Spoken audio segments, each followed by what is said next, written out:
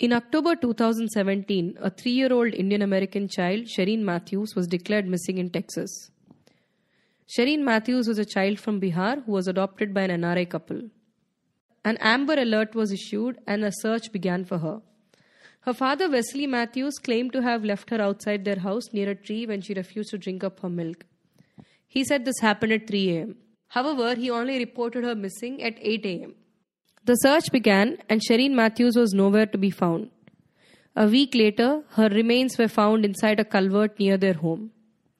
Wesley Matthews changed the story when the body was found and claimed she died accidentally as he was trying to force her to drink her milk.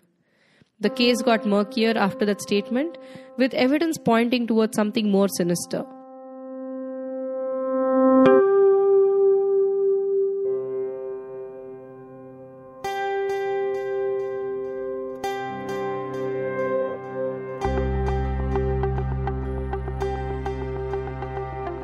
Welcome to Dear Pari, a groundbreaking podcast series presenting facts, busting myths, and tackling stigma around adoption.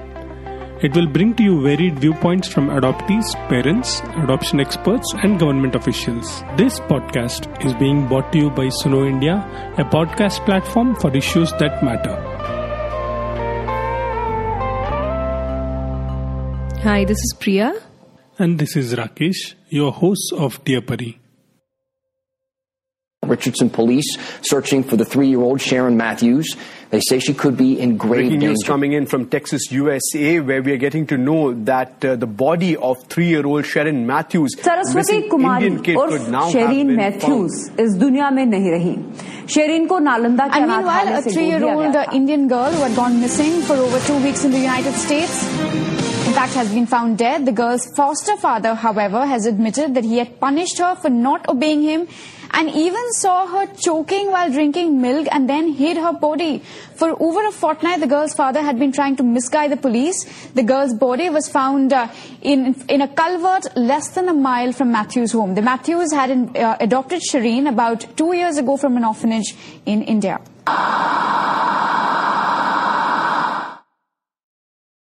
When the news of this case broke, it shook us like it shook many across the two nations. What stood out was that the family had a biological child of the same age. It soon became apparent from the news reports and as investigation proceeded that Shereen wasn't fully accepted as their own, and the family continued to look at her as an outsider. It soon became clear that there was something more sinister with the case, with an entire community closing ranks and thwarting the investigation as much as they could. A Facebook page came up to help with the search for Shereen Matthews and soon became a page seeking justice for the little girl. We spoke to the admins of this page, Shaina and Reena, child rights advocates, about the case and its aftermath. Some parts of this episode may be disturbing, so please take this as a trigger warning. Me and Shaina had so much information that even the detectives on the case didn't have. So it was to a point where, we were in touch with FBI, with the detectives, the district attorney. We were in contact with everyone, which is also why we received so much positive attention when it came down to us talking about the law, because they knew that Shaina and I have been on top of it from day one, trying to, get justice for this. We asked them to tell us more about the case and how they got involved with it.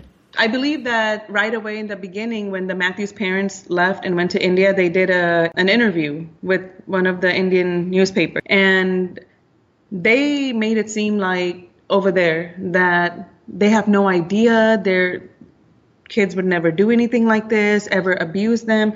Later in the investigation that we found out that the Matthews father and mother were actually living with the Matthews the entire time. So having that in the last 4 months of her death, she had 23 skeletal fractures, and that they didn't know anything about it is a bit off. It's very off. That a little baby under 25 pounds suffering from 23 fractures. Some of it has come out in court, which is fact. Stuff that we know from talking to people who knew the Matthews personally. But I think one of the main disturbing things about this whole case is that people knew that she was being mistreated, and people knew that she was being abused. and no one did anything about it. The only person that reported her that was the doctor, was the pediatrician. I mean, these people knew what was going on, and no one did anything to help her. So Sharon supposedly had a condition. It's called strabismus. It's a condition of the eye that kind of curves in, which is not a permanent condition. And over here in America, it's actually a very common condition. It's for children who either suffer some sort of neurological disorder. It comes from many things. So the doctors here are very familiar with it. It's the eye that weakens and goes in the corner, which is what Sharon had, which is why the Matthews, quote unquote, said that she was disabled. Disfigured. Or if you want to go by what Wesley's lawyer says, she was disfigured, and that's why they didn't have pictures of her on the wall. One of the challenges that family face in adoption is the lack of extended family's acceptance of the child who was adopted. Tragically, in Shireen's case, her religion and her identity as Saraswati before she became Shireen played into how she was received by the extended family. The family didn't put up any photos on the wall of Shireen as they believed she was an evil eye, among other beliefs, says Reena. Culturally, it was often quoted that she's still a Hindu, because they were a Christian practicing faith or Pentecostal. According to some of the witnesses that knew the Matthews, it was allegedly talked about that the father and mother of the Matthews said that no matter what, she's still a Hindu and she's a Nagin. So it was just a word that was described about Sharon very often, because even though that they converted her and did whatever they could, to them the blood is still the blood of evil. So therefore, no pictures were allowed to be hung because they believed that if you put pictures of her, that you would have evil eyes looking at you all the time. And then because of that, anything bad that happened in that home, if a plate fell, they would blame Sharon that it happened because of the evil girl. Do you think people across like US, India would have mobilized and reacted like in a similar way if Shireen was not an adopted child? There's a lot of people like Reena and I who I think people would have been outraged no matter what, because there are other cases similar to Sharon's where kids, young kids have died murdered at the hands of their parents. But I do think that Sharon's case is very unique, considering, that she was adopted. She was already abandoned at birth, and then she was adopted, and she was supposed to be loved and taken care of for, and she wasn't. I mean, she was tortured, abused, and murdered. And then also in my opinion, there's a lot of kind of uprising with the CPS part. There's a lot of work that needs to be done with our child protective systems. Between them and Holt, they kind of screwed the pooch on Sharon's case. At the same time, the pediatrician was testifying that, Sharon had broken bones. She wasn't thriving. At that same time, we actually made a timeline of this when the reports came out. At the same time, Holt had reports that came out that Sharon was doing good, which doesn't make any sense, right? So it seems like, there's just like a lot of miscommunication, and I know there are a lot of cases that slip through the CPS cracks, but I do think Sharon's case is very, very unique considering the inter-country adoptions which has brought a lot of interest. We all know trafficking happens. I don't believe that that's what happens in every adoption, but it does happen. But it's brought so many people from so many different organizations and different sides together to, protest about this and that, protesting against adoption. So it kind of brought everyone out. One person who actually does I won't mention his name, but who does videos about child trafficking and claims that these adoption agencies they don't do on these follow-ups. They don't really do them. They're basically just like fake reports. One agency says she's not doing good. They called, and then the other one says, oh, she's doing just fine. It just does not add up to me. It doesn't make any sense. I don't think that's necessarily true for everybody. However, in certain cases where they have failed the adoptive child, I believe that there's a lot more involved, as in personal life situations that they were not expecting. But then again, if it was your own child, you'll deal with it anyway. In this case, in this particular case, it was so different because the history goes back to them not being able to have a child. Supposedly, they spent a lot of money on IVF treatment and it failed. And on top of that, more allegations of, he was having an affair. Just before that, he got into a really big car accident when he came back from India. So a lot of things went wrong when they started the process with Sharon Matthews' adoption. And of course, that whole thing kicks in about she's evil, she's Hindu, she's got a spirit in her. And so all of these cultural make-believe situations, which should also ignite a conversation back home. In this case, I think with Sharon, that stigma played in even with the most educated people. These were people who were working in the hospital. These are IT workers. These are police officers. These are people who know the law. And these are people who are familiar with how to follow the law, but they eventually broke the biggest law. And I think that with adoption, you have to be ready for everything that comes your way. It has to be very unconditional. So they went into this without the unconditional attention that was required for the adoptive child. When Sini found out that she was pregnant, it was already a year into the process of getting Sharon Matthews because it was a 2-year wait process. She tells us that members close to the family informed her that Shaini Matthews considered backing out of the adoption when she became pregnant.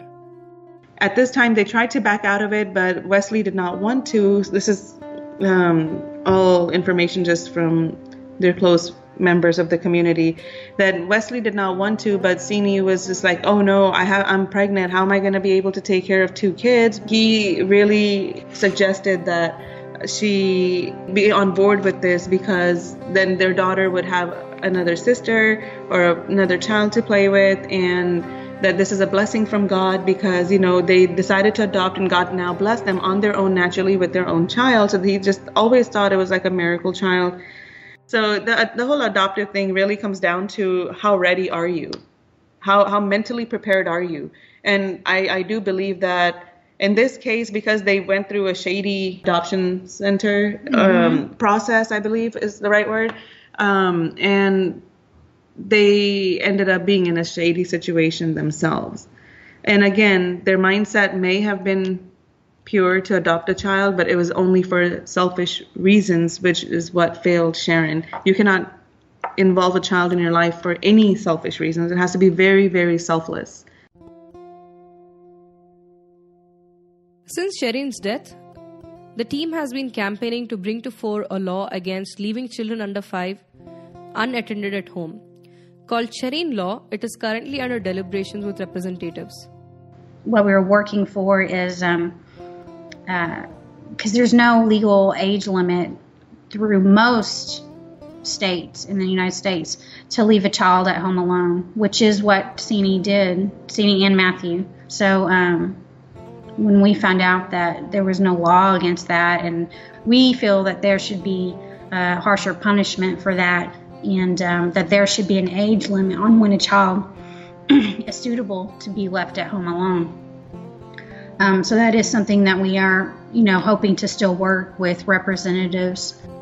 It's just bizarre situations that led to Sharon's Law that, okay, people who knew about the abuse are going to be responsible. They have to be liable to report. Or, if somebody noticed that, okay, for example, Sharon was reported on Saturday morning that she was missing, but she was actually missing supposedly from Wednesday evening onwards. So people who are noticing behaviors like school, daycares, they're supposed to start raising that concern that if they don't hear back from the parent about a child under 5, we're trying to propose that it's going to be automatic, no fighting, no arguments, a felony.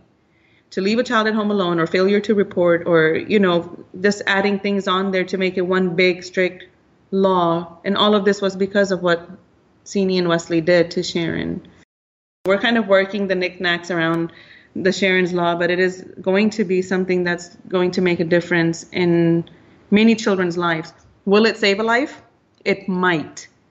So it's basically to hold people accountable. So if I'm your friend and I know that you're beating your child, if tomorrow your child, God forbid, if something serious happened, I will always have that fear in my mind. You know what? It's a law. I have to report it. Otherwise, my career is going down the drain.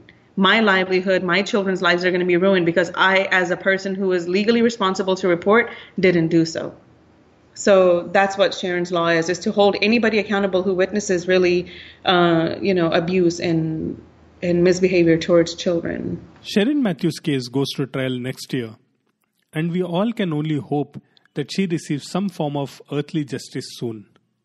For now, the parents have lost their parental rights over their biological child who has now been adopted by a close family member. What happened with Sharon Matthews is a tragedy and has brought up the dilemma of inter-country adoptions. Should we or should we not? Sharon was probably put up for adoption domestically before she was matched with Shiny and Wesley Matthews. She was most probably rejected because of her status as a child with special needs. Would she have thrived if she had been adopted domestically? It was only fair then that she got a chance at having a family outside of the country, right? Unfortunately, she was then failed by the people who were meant to love her unconditionally. Of course, we all can always say that this is just a one-off case and it happened because of how her parents were. But could something more have been done to save her? Was the collective silence of the community around her one of the reasons for this? These are just some questions we asked ourselves during the course of making of this episode. Shireen's was a fatal case. There are many more such children who become mere cases in inter-country adoption. Like the 13-year-old girl who was abandoned in Spain by those who adopted her because she wasn't 7 as they were made to believe. Or the many children who were sent abroad on fake papers. We as a community of people and parents need to ask ourselves how the system can be improved. I personally believe Sharon Matthews' tragic death is our collective failure as a society in providing a safe space for a child. In our next episode, we will bring to you perspectives on single parenting and raising a child with special needs. We also will bring to you a never-before-heard perspective, that of a birth mother. As independent producers, we rely a lot on you to spread the word. If you like our podcast, please take time and let your friends and family know about it. It's taken a lot of time and money to get you these episodes. If you appreciate it and have found them useful, then help us get you more such engaging and well-researched content. You can head to patreon.com/sunoindia_in and help us produce this content from just $2 a month. If you can spare a little more, there's all sorts of bonus content available along with additional benefits at the $5 and upward tiers. Your contributions will help us stay independent and bring to you unbiased and well-researched content. If you believe that knowledge is power like we do, please do consider contributing to us at patreon.com/sunoindia_in. You'll also find this link on our website. We really appreciate your enthusiasm and support you've shown us since we've started. And we hope to be able to continue to provide you with such engaging content in days and months to come. And yes, don't forget to share this episode on social media with the hashtag #DearPari. We also welcome you to subscribe for free on our website sunoindia.in. Subscribers will receive the episodes as soon as they are released and will also have access to bonus tracks in the coming days. You can also find us on Apple Podcasts, SoundCloud, or any other podcasting app of your choice. We would like to thank Nikhil Rao of Indian Ocean for original music, Priyanka Kumar for artwork, Tarun Nirvan, our digital lead, and Kunika Balhotra, our communication officer, for their support.